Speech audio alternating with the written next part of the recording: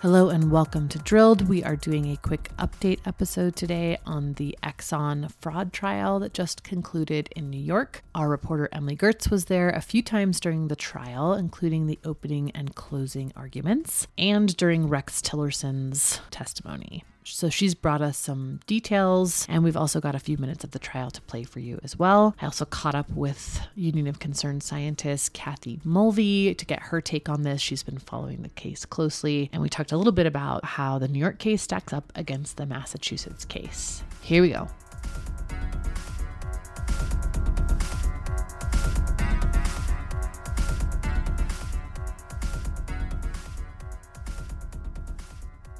What was the scene like on the opening day of the trial? Yeah, the opening day of the trial. Well, I didn't see all of this, but ahead of the trial opening, which was around the middle of the afternoon, like one of the local 350 chapters staged a big demo, hold Exxon accountable kind of thing. And there's some pictures from that did come out in like the Times and stuff. And then there was a really long line to get into the hearing room, which was where there was like, I don't know, seating for, I don't know, outside of the area where all the parties in the case are, not very big.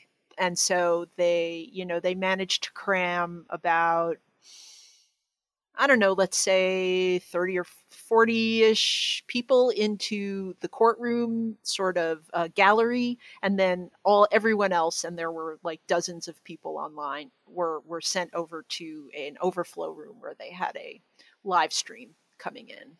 So there was a lot of people there interested in the case. And then the two sides each gave their opening arguments. They had a lot of exhibits that they put up on the screen as they gave the opening arguments. You know, the AG's office went first because they're they brought the lawsuit and laid out their case for why what Exxon did constituted fraud. And then the lawyer for Exxon got up and gave his case, and which was basically to say this wasn't fraud. It was clear all along exactly how Exxon was doing this. And the AG's, this is not about securities fraud at all.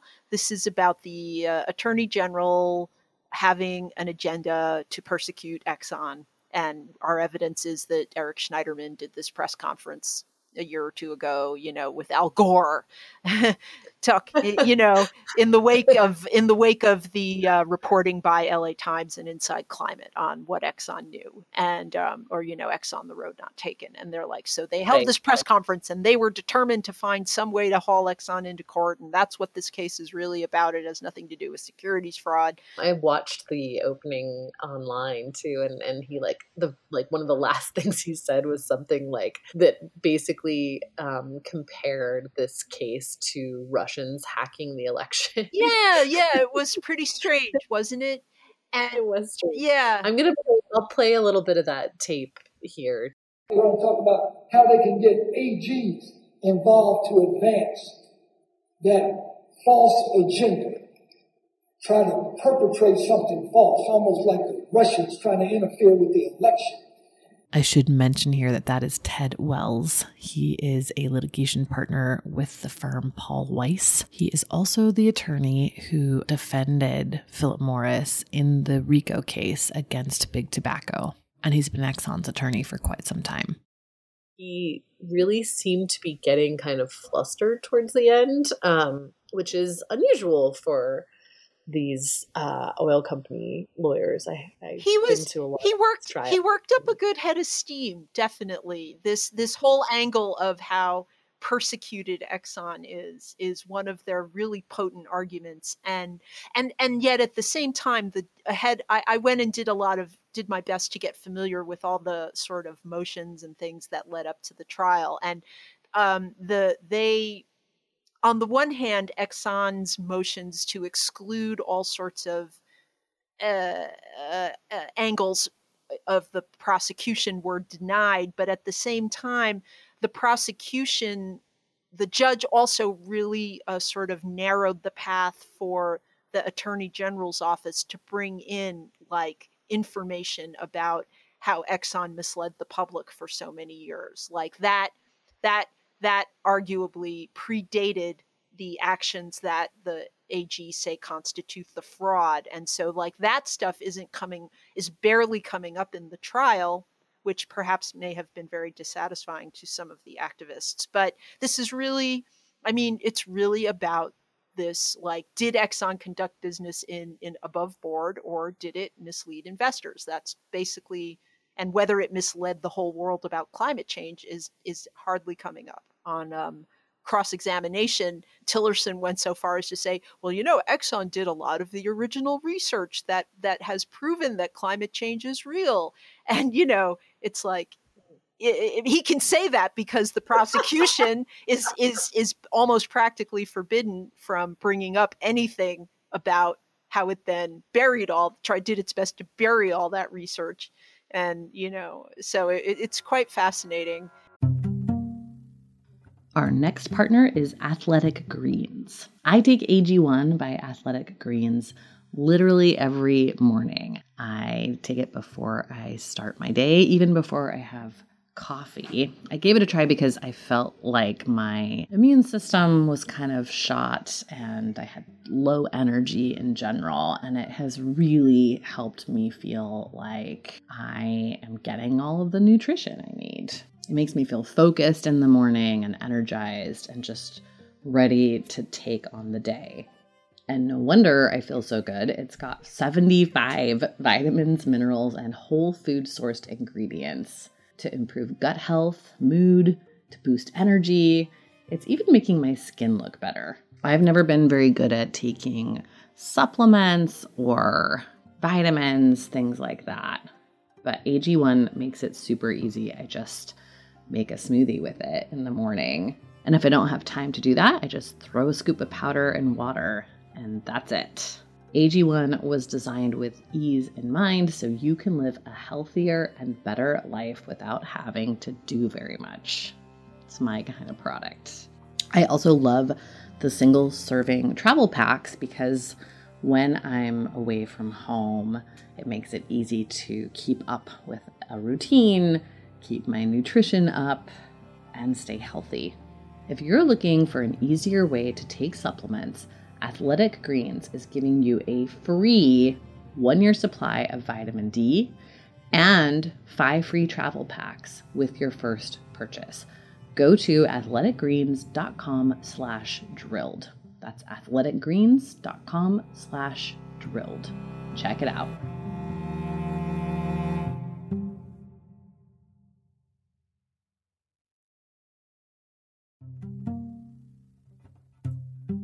Hi, it's Amy here, and I'm excited to tell you about a new podcast from APM Studios and Western Sounds called Ripple. Such a good idea, this show. In the aftermath of major disasters, there is always a swarm of media attention. The public is captivated by breaking news, there's coverage and controversy, and then the cameras and the public just move on. But the stories are not finished.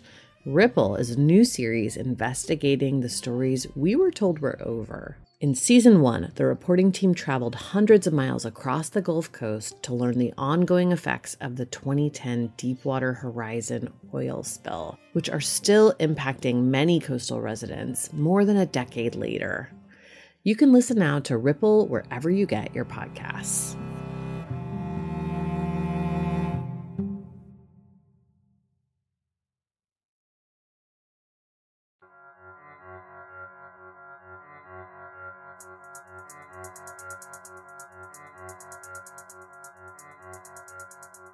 I talked to Kathy Mulvey, the Accountability Campaign Director for the Climate and Energy Program at the Union of Concerned Scientists, about this too. Kathy's been following this case against Exxon and various other cases for a while, and she had one interesting detail about what some of the accounting stuff shows about the denial campaigns and their impacts on climate change. Here she is. The New York case is pretty narrowly focused on how the company accounted internally for the costs of its high carbon business, and got into a lot of detail about the terminology. And so I think it really drew attention to the way that ExxonMobil did its planning, which may have led to exploration and development of carbon-intensive resources like the Canadian oil sands that will be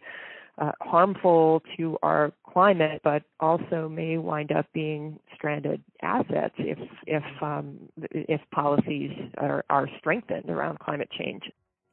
Okay, back to my conversation with Emily. I think on the second or third day of the trial, Maura Healey officially filed her suit in Massachusetts, and that suit, the investigation started the same time that the New York fraud investigation started, but the Massachusetts suit includes all of the greenwashing and denial campaigns and all that stuff. Yeah, I think Maura Healey might have been at that press conference that the Eric Schneiderman press conference. Probably. I don't think there's an equivalent of the Martin Act in Massachusetts. So for them, making a strong case may be substantially different. So I wonder if some of the discovery in that case we talked about last time could come into play there, because that's a Boston, that's a Massachusetts community there that's claiming that while Exxon was saying one thing about climate change, that it was doing another thing to protect its business. So the Healey case looks like it's going to be really different, but Exxon will go after every single thing and try to get as much of it excluded as possible, and to not even go to trial. Obviously, they'll do their best to get the whole thing thrown out. So they were trying to get her to hold off on filing until after the New York case, and she was just like, no. I didn't know that. Yeah, they were initially, they said, she couldn't file until after the New York trial had stopped, which is not true.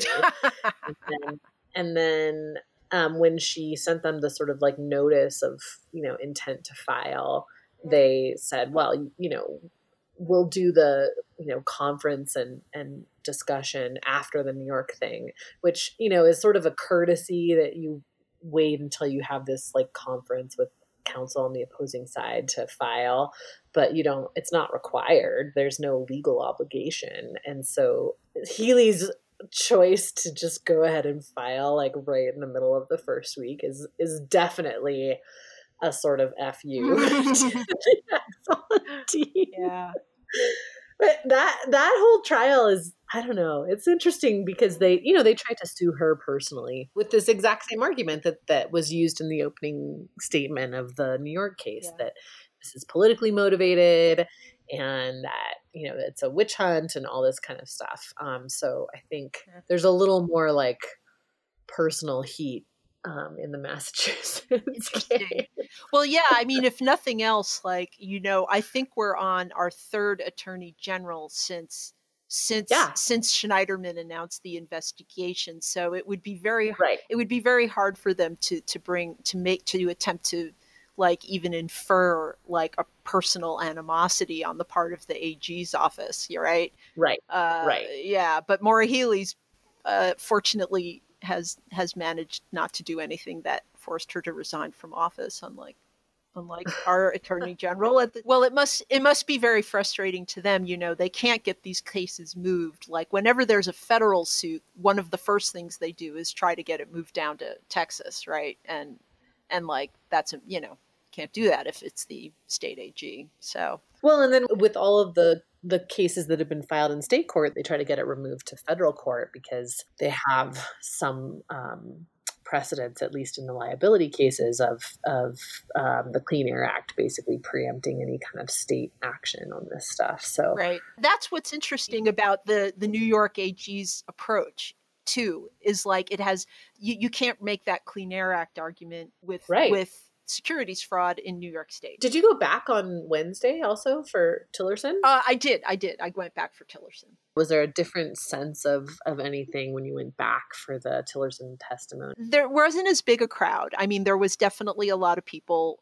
certainly there was a lot of press there, but you didn't get the big crowd of activists that we saw the first day. There were two things, I think. The first is that, by this time the trial has been going on for 2 weeks almost. And Yeah. there was already kind of a little bit of a fraught atmosphere coming in from what I read, because first of all, the AG has been relying a lot on the same set of documents when they do their examinations of the witnesses. And one gets the sense from side comments like, I won't show that map again, that the judge has seen a lot of this stuff now repeatedly. And is the judge beginning to get impatient? Well, like the week before Tillerson came in, he actually told the prosecution, he said, if you guys can't make efficient use of our time, I'm going to end the trial, because they were setting up witnesses and then Exxon was not cross-examining. So they had these big holes in the schedule that the judge felt were needless. And so I did notice that a press person from the AG is sending out on background updates on the witness list, and the witness list did start to get a little more heavily populated at that point, as they began to sort of queue people up against the possibility that Exxon would not take up a lot of time with cross-examination. So coming in, there's been already a little bit of strife between the prosecution and the judge, let's say. And so, but other than that, it was all very calm. I mean, Tillerson was extremely self-contained, very composed. He looked very relaxed. He was kind of tan, actually. And I didn't get any sense of defensiveness from him while he was being examined. There was a lot of I don't recall here, at certain points. And one thing that people remarked on afterwards, meaning reporters I was chatting with, was that people had been kind of expecting the prosecutors to bring up this Wayne Tracker email account issue. Are you familiar with that? Yes. And the Wayne story. Yeah. And and the attorney from the AG's office was like one of their information technology specialists, and which would have, I think, created some expectations that they were going to discuss with him, why were you using this aliased account? Why did the messages from that account, why weren't they, saved the way your main account was when, it became clear that there was a legal action underway? Exxon has excuses for that. Like, well, we just didn't, we didn't flag that account for conservation or whatever. So, but none of that ever came up. They just let it go completely.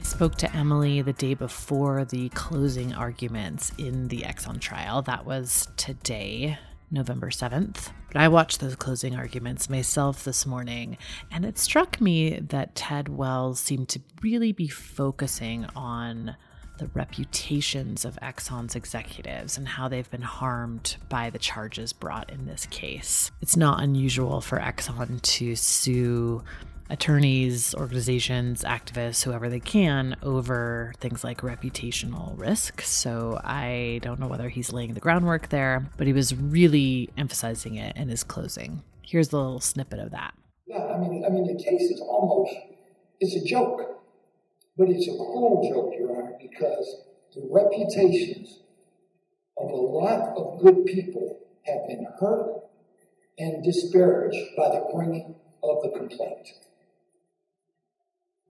The ExxonMobil witnesses are primarily engineers and scientists. That's what the company is made of. And those persons, they come to work every day for one purpose, to try to bring energy to the world and to this country, and try to make sure that all of us, when we get up in the morning, we have light. In the winter, we have heat. And just because there is a serious problem related to climate change, and we acknowledge that that problem is real and must be addressed, it does not give a regulator the right to bring a meritless case that hurts people's reputations. And meanwhile, Maura Healey in Massachusetts formally filed her complaint against Exxon. So that will be going to trial at some point soon. And that case is a little different from this one. Here's Kathy Mulvey again on that one. Fascinating there is in terms of the charges of defrauding investors. It's situated in a much larger question of the systemic risks that climate change poses to our entire economy and what that means for the planet and for ExxonMobil's business. So that's really putting fundamental issues on the table and fundamental issues that are in the mainstream. I mean, the task force convened by Michael Bloomberg several years ago, that task force on climate-related financial disclosures, was put together with the recognition that climate change poses the same kinds of systemic risks to our global economy that the financial crisis did 10 years ago. So that's one big difference. The other big difference is that the Massachusetts lawsuit includes a consumer complaint and specifically charges ExxonMobil with greenwashing in its advertising to consumers in the Commonwealth, and its apparent misrepresentation that the company is taking action to address climate change when actually the company is expanding aggressively its fossil fuel business. Okay, that's it for this one. We will definitely be following the Massachusetts case as well, and we'll bring you other updates on all the various litigation as we get them. Thanks for listening.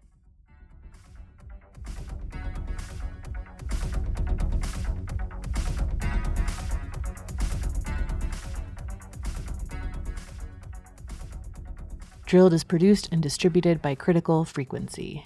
The show was created and reported by me. Our music is by Martin Wissenberg. We're in sort of an in-between season right now, and we're doing a few interviews and series, but we will have another investigative series coming at you. It's a great story, so I hope you tune in. In the meantime, you can check out our first and second series in this feed. You can find Drilled wherever you get your podcasts, and please remember to drop us a rating or review. It really helps us find new listeners. We will also have quite a bit of bonus content this month, and we will drop the next season early for our members. So if you're interested in supporting our work, we're 100% independent and bootstrapped, so your support really helps. We do have a premium membership, and the link for that is in the show notes. Thanks a lot.